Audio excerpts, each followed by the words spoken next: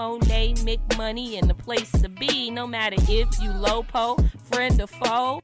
Thanks for tuning in. I'm a French vanilla queen from the south side of the Chi. Yeah, them guns got red beans, but that food be fire. And we lacing up our Jordans, praying we could fly when we crossing over bullets, trying to stay alive. There's no books to this life, but the stories are great. Grab a lesson, get a laugh, learn from all my mistakes. I'll never fold 10 toes, they just continue my mate. No time for these clowns, I got money to make. Could've been with anyone, but you're here with me. Mone McMoney, and the place to be, no matter if you low-po, friend or foe. Thanks for tuning in and enjoy the show. Welcome to the Mone McMoney Show. How many people out there love the pimp culture? My hand is raised. I love it. I have a whole pimp movie collection. The Mac with Goldie, Willie Dynamite with the guy who used to sing with Elmo on Sesame Street, and who can forget I'm Gonna Get You Sucker with Antonio Fargas, who played Fly Guy. We've seen The Players Ball glamorized on HBO. We've even seen it glamorized on sitcoms like Martin. We get those one-liners from famous pimps like Don Magic Wand. Gold is for the money and yellow is for the honey. What about pimpin' ain't dead? Those hoes just scared, or getting her head before you get in her bed. But I always had a question on how a man was so mentally powerful to take over a woman's mind and get her to sell her body on the streets and then bring home all the profits to him. It was mind-boggling to me. I didn't understand. It's a dirty game out here, because all this time I thought the women that were involved in the pimping and hoe game chose that lifestyle. I had no clue that if a woman's mental was too strong to be controlled, that the pimps drugged those women. And when I say those women, I mean me. They tried to put your girl on the Hoe Stroll. Picture it, Las Vegas, 2013. My homeboy from Detroit moved to Las Vegas to make custom suits for athletes. He had connects to the NBA players, the NFL players, and also the money team. He knew I wanted a change in my life, so he gave me a call and said, "Hey Mo, I got a dynamite opportunity for you in Vegas. All these professional athletes require maids, cooks, nannies, and personal assistants on the off season. I can get you paid $30 an hour, and in return, I want $10 an hour for the referral fee." Hey, I didn't mind $20 an hour, working with professional fine athletes, living that luxurious lifestyle with them, driving their luxury cars, going to the VIP parties. I was down like 10 toes, you know? So I packed up all my stuff and moved to Las Vegas. And things were going as planned. I had clientele, I was making money, and I even went and got me a part-time job at Planet Hollywood just so I can have consistent income. I stayed with my homeboy in a condo on the Strip while I was waiting on my apartment to get ready. And one day on the elevator, this tall, light-skinned, beautiful man got on the elevator with us. And he was so tall that it was easier for me to look at his feet than to look at his face. And when I looked down at his feet, he had on sandals. But within those sandals were the most beautiful pedicured toes I've ever seen on a man. His feet looked like they was as soft as a baby's butt. And I looked him in his eyes and I said, "Man, you got some pretty feet." And he smiled at me. Then he said a couple of words to my homeboy. Once we reached the condo, my homeboy received a text message from that guy. And he looked at me and he said, "Hey Mo, my friend want to have a meeting with you in his condo." I was like, "Nah, you know, I ain't really in the mood to be talking to no dudes right now. I'm just here to get my money and to get my life back on track." And he was like, "Well, Mo, you know who that is?" And I was like, "Nah, I don't know who that is." And he was like, "Man, that's such and such from Pimps Up, Hoes Down. You know, the HBO documentary." I was like, "Oh, that's a real live true pimp right there?" He was like, "Yeah. And the only reason I'm not gonna tell y'all his name, y'all, is because I don't want no pimp problems." But when he told me that, I was like, "Man, homeboy, I don't want no man problems, and I damn sure don't want no pimp problems, so I'm gonna have to decline. I'm not going upstairs." And he was like, "All right, Mo." And he asked me a couple of more times later on in the day, and I was like, "Nah, dog." While I was in Vegas, I smoked a lot of weed. I mean, hey, I was on the West Coast. That's what they do. My homeboy had a delivery man who delivered the weed anywhere you were. And he had no problems delivering to me anytime I needed it. But out the blue, me and my homeboy fell out over nothing. He just started acting funny. And when people start acting funny, I dismiss myself from all situations. So I continued to make my money, but I stopped giving him his $10 off of my $30, and I just kept the entire $30 an hour. I mean, he wasn't my homeboy, homeboy no more, so the contract is up. Who knew that decision would bite me in my butt? So I'm networking, I'm hollering at people who's hollering at people, I'm rubbing elbows with people who rubbing elbows with the guy you need to rub elbows with, and one of my homeboys put together a meeting with some top producers at the Aria. The day of the meeting, I had to work at Planet Hollywood. I was also stressed out from all the alcoholics that I had to deal with throughout the day, but that's what Vegas is about, drinking and having fun and being obnoxious and partying, and I have to be the host and deal with it. I needed some weed to calm my nerves, so I called the weed man to deliver me some weed to my spot where I was staying before I attended this meeting. But when I called the weed man, he told me he wasn't going to be able to deliver to me because he didn't have a car that worked, and asked me if I could come to him to pick up the weed. Now, he was only 20 minutes away, so I figured I can hop in my car, ride out to him, grab the weed, get back to where I need to be, and get ready for my meeting. And that's what I did. I put the address in my GPS and I rode out. But I forgot to stop at the store to pick up a Swisher. Now, the weed man told me when I first met him that he don't smoke, he don't drink, his only vice is getting money. So I figured that he wouldn't have a Swisher on him. But when I got to his crib, I decided I was going to ask him. So I pulled up to his crib and I saw 4 cars in the driveway. And red flags popped up all over in my mind. But I just figured maybe these weren't his cars and maybe they didn't work, although the cars did look pretty new. I bypassed the red flags and I kept it moving. I knocked on the door, the weed man came to the door and he let me in. Then I looked at the weed man and said, "Hey, my man, I know you told me you don't smoke, but would you happen to have a Swisher?" And he was like, "You know what, Mo? This is your lucky day. I got a Swisher." I was like, "Oh man, it's Christmas. I'm excited." I was like, "Man, can I have it?" He was like, "Man, not only can you have it, but I'll roll up for you." So I got ready to hand him my bag back that he had just packed up for me, and he was like, "Nah, don't worry about it. I'm gonna pull from my special stash." I was like, "Oh man, pull from your special stash then, player. Good looking out." Me being too comfortable with a man that I didn't know, I allowed him to roll my weed. I saw him pull out a dollar bill. He folded it the long way and he crumbled some weed in the dollar bill. Then he walked in his bedroom and turned his back to me, but he was still rolling the weed. I couldn't quite see what was going on within that dollar bill, but when he turned around, he had a beautiful blunt just for me. I grabbed the blunt, gave him a hug, told him thank you, and I proceeded to my car. As I was walking outside, he walked with me, and this Mexican came around the corner pushing a cart, and he was selling Mexican corn and mangoes. And I love me some Mexican corn, boy, but it was like 120 degrees outside in Vegas, and I wasn't trying to eat no Mexican corn because the mayonnaise was gonna get me sick, so I had no problem with passing by the Mexican cart and still heading towards my car. But the weed man ordered a mango from the cart, and the Mexican pulled the mango out and he sliced it up like a flower. He made it so pretty.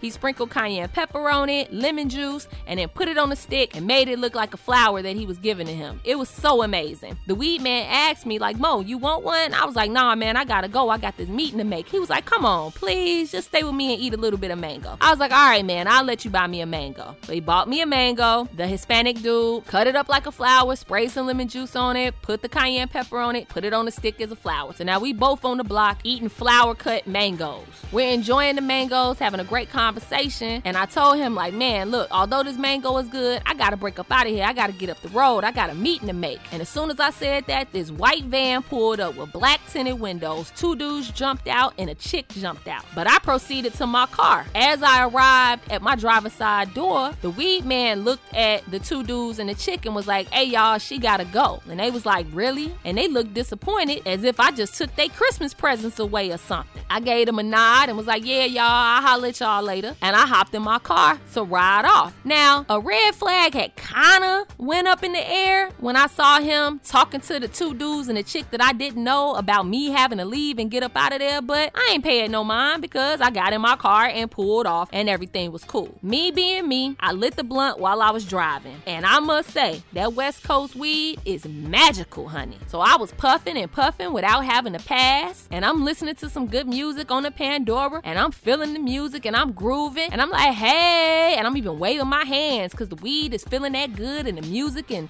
the beats is hitting my soul, and it was a beautiful thing until the lines on the Las Vegas Expressway started moving in zigzag lines. My vision got blurry. I started seeing 3 instead of 1, and it was getting real bad. Then I started getting clammy and feeling nauseous and sick. So I pulled my car over on the side of the highway and put it in park. And thank God I did it when I did it, because I threw up all on my Fiat flow. Brand new car. Just threw up all on the floor. A little bit of the throw up hit my Corinthian leather. It was just all bad. But the worst was yet to come. My entire body became paralyzed, and drool started coming out of my mouth. And this went on for like 45 minutes. No state troopers came on the side of the road to help. Nobody wanted to check on me to see how I was. I was just on the side of the road, immobile, with drool coming out of my mouth and a car full of throw up on the floor. I ain't never felt this way before. So 45 minutes to an hour passed,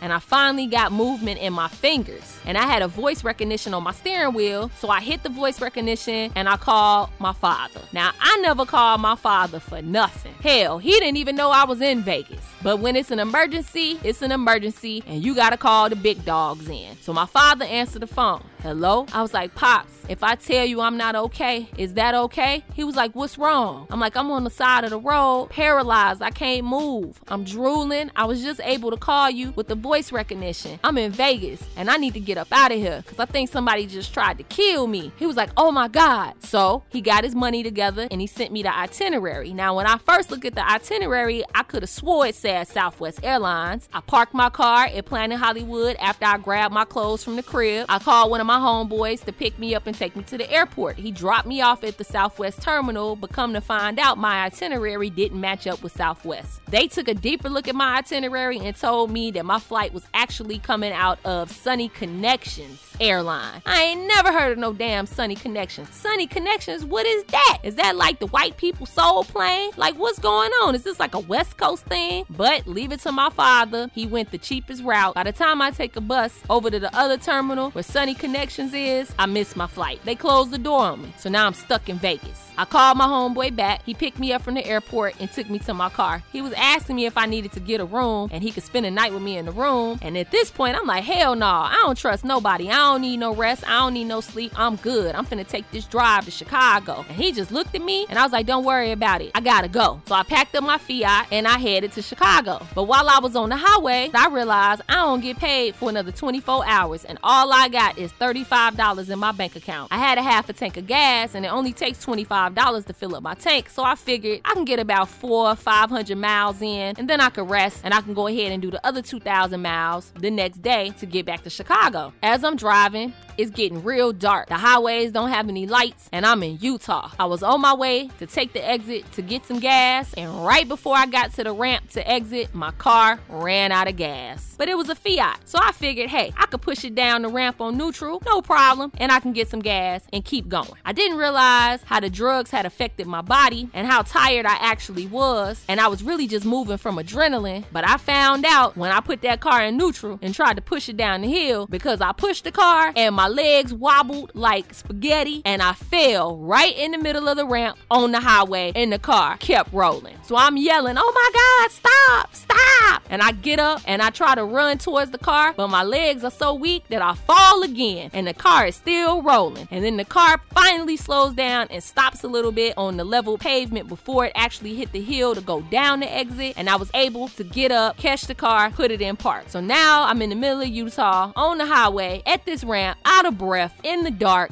But I knew that I had to get some gas to put it in this car so I don't be out here all night. So I decided I'm gonna walk down the ramp, go to the gas station, grab a gas can, put a couple dollars in it just to get the car down to the gas station, fill the car up, and get back on the road. But my plan did not go as planned. I walk down the hill, I get to the gas station, I grab a gas can, but the gas can doesn't have a price on it. So I take it to the front and I say, hey, how much is this gas can? And the man looked at me and he smirked and he said, $30. I said, $30? Good Lord, that's a lot of money. He was like, take it or leave it. He knew that I was in distress and I needed a gas can, and he basically just took advantage of my weakness. So I went ahead, gave him the $30, put a few dollars into the gas can, walked it back up to my Fiat, put the couple of dollars in the Fiat, and drove it down to the gas station. I realized it was a Motel 8 sitting behind the gas station. My survival instincts kicked in. I had bags of clothes clothes in my back seat. I emptied the bags of clothes. I crawled under the clothes, covered my entire body with the clothes, and went to sleep. I slept for a good 5 hours. I woke up and all of the money from the athletes that I was working for hit my direct deposit, and now I'm back paid and in charge. I fill up my car. I get back on the road. I drove non-stop until I reached Chicago. One of my brothers met me at the state line, and his main question was, hey, do I need to fly out to Vegas and go handle your light work? I was like, nah, bro, don't worry about it. I need to figure out exactly what went down before I send the goons out to holler at anybody. He was like, all right, well, you know, we got your back like chiropract, so you just let us know when we need to move. And I'm like, yo, I'll let you know, but right now, I'm just so happy to see you, and I'm so happy to be alive that I ain't trying to make no moves right now. I'm just trying to go to church and go thank God. He was laughing at me, but I was telling the truth. While I'm in Chicago, I'm trying to do investigations on what really went down, and my phone kept ringing from the weed man. I never answered because I figured he was just trying to see if I was alive or what condition I was actually in, because I know he put something in my blunt. About a month passed. I let everything die down, and I called one of my homeboys who's highly affiliated with the pimps and the hoes in Las Vegas. I told him what happened. He told me he was gonna keep an ear out on the streets, and I was cool with that. So a couple of years passed, and by this time I put myself through school and cut my homeboy from Detroit off and didn't really speak of the situation too much, but I did take a trip out to Vegas to holler at my guy who was highly affiliated with the pimps and hoes, and we met up at this cigar bar. He had a couple of people that was at the cigar bar. They were like biker types, but they were affiliated in the game too. We had a discussion on what went down in Vegas in 2013, and they had all the facts. Come to find out, when I gave that pimp a compliment on his feet and looked him in his eyes,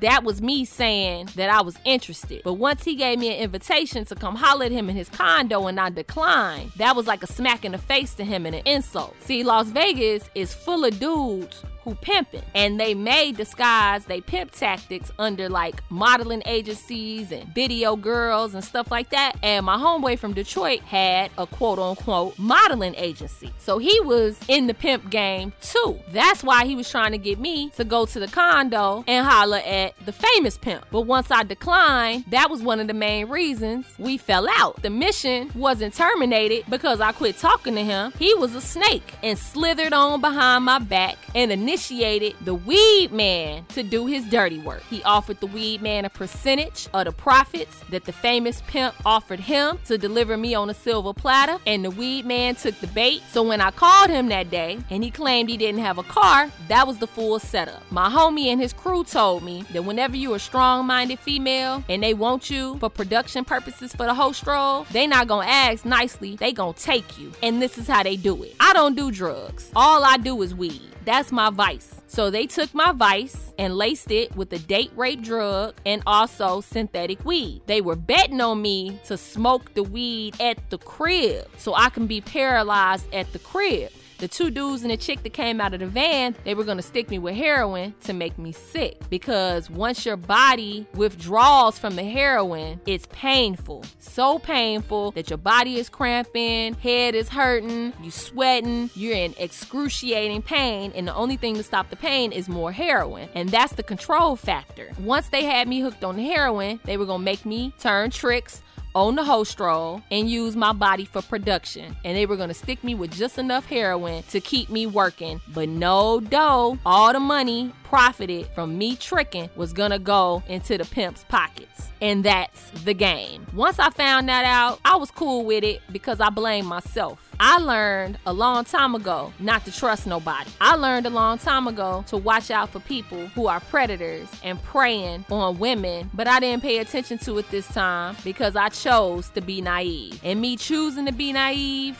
almost ruined my life. So to everybody out there that has vices, if you smoke weed, don't let nobody roll your blunt but you. If you drink alcohol, don't let nobody make your drink unless you're watching them, or make your drink on your own. Never trust a pimp, and never trust a man who has pimp friends. Human sex trafficking is real. For those who don't know the definition of human trafficking, it involves transporting someone into a situation of exploitation. And this includes forced labor, forced marriage, forced prostitution, and organ removal. removal, which is going on all around the world right now as we speak. Human trafficking earns a global profit of roughly $150 billion a year for the traffickers, and $99 billion of which come from sexual exploitation. And this business has been going on before I was born, and it'll be going on after I leave this place. So I ask for everyone out here, men, women, parents of children, please be careful and be aware of your surroundings, and understand that everyone that smiles at you ain't your friend, and your skin folk is definitely not your kinfolk. Blood is thicker than water,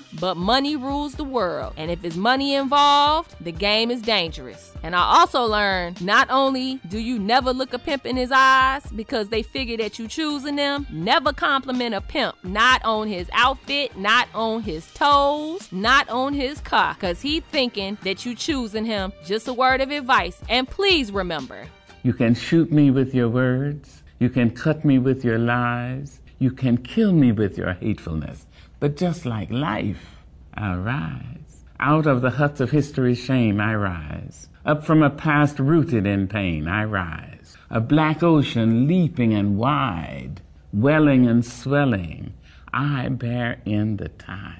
Thanks for listening to the Mone McMoney Show. Hey, if you're in a situation or know someone that's in a situation of human trafficking, there's actually a national human trafficking hotline for support and services for trafficking survivors or to report a tip. That phone number is 1-888-373-7888, or if you like to be discreet, you can text at 233-733. If you have any stories that you'll like to share or comment on this show, please email me at monemcmoney@gmail.com, and please follow me on all social media platforms at Mone McMoney. And if you like to show a little love, you can always send me some love on my Cash App at Mone McMoney. Until we meet again, everyone, love, faith, and hope, but the biggest out of those three is love. I'll holler at y'all later.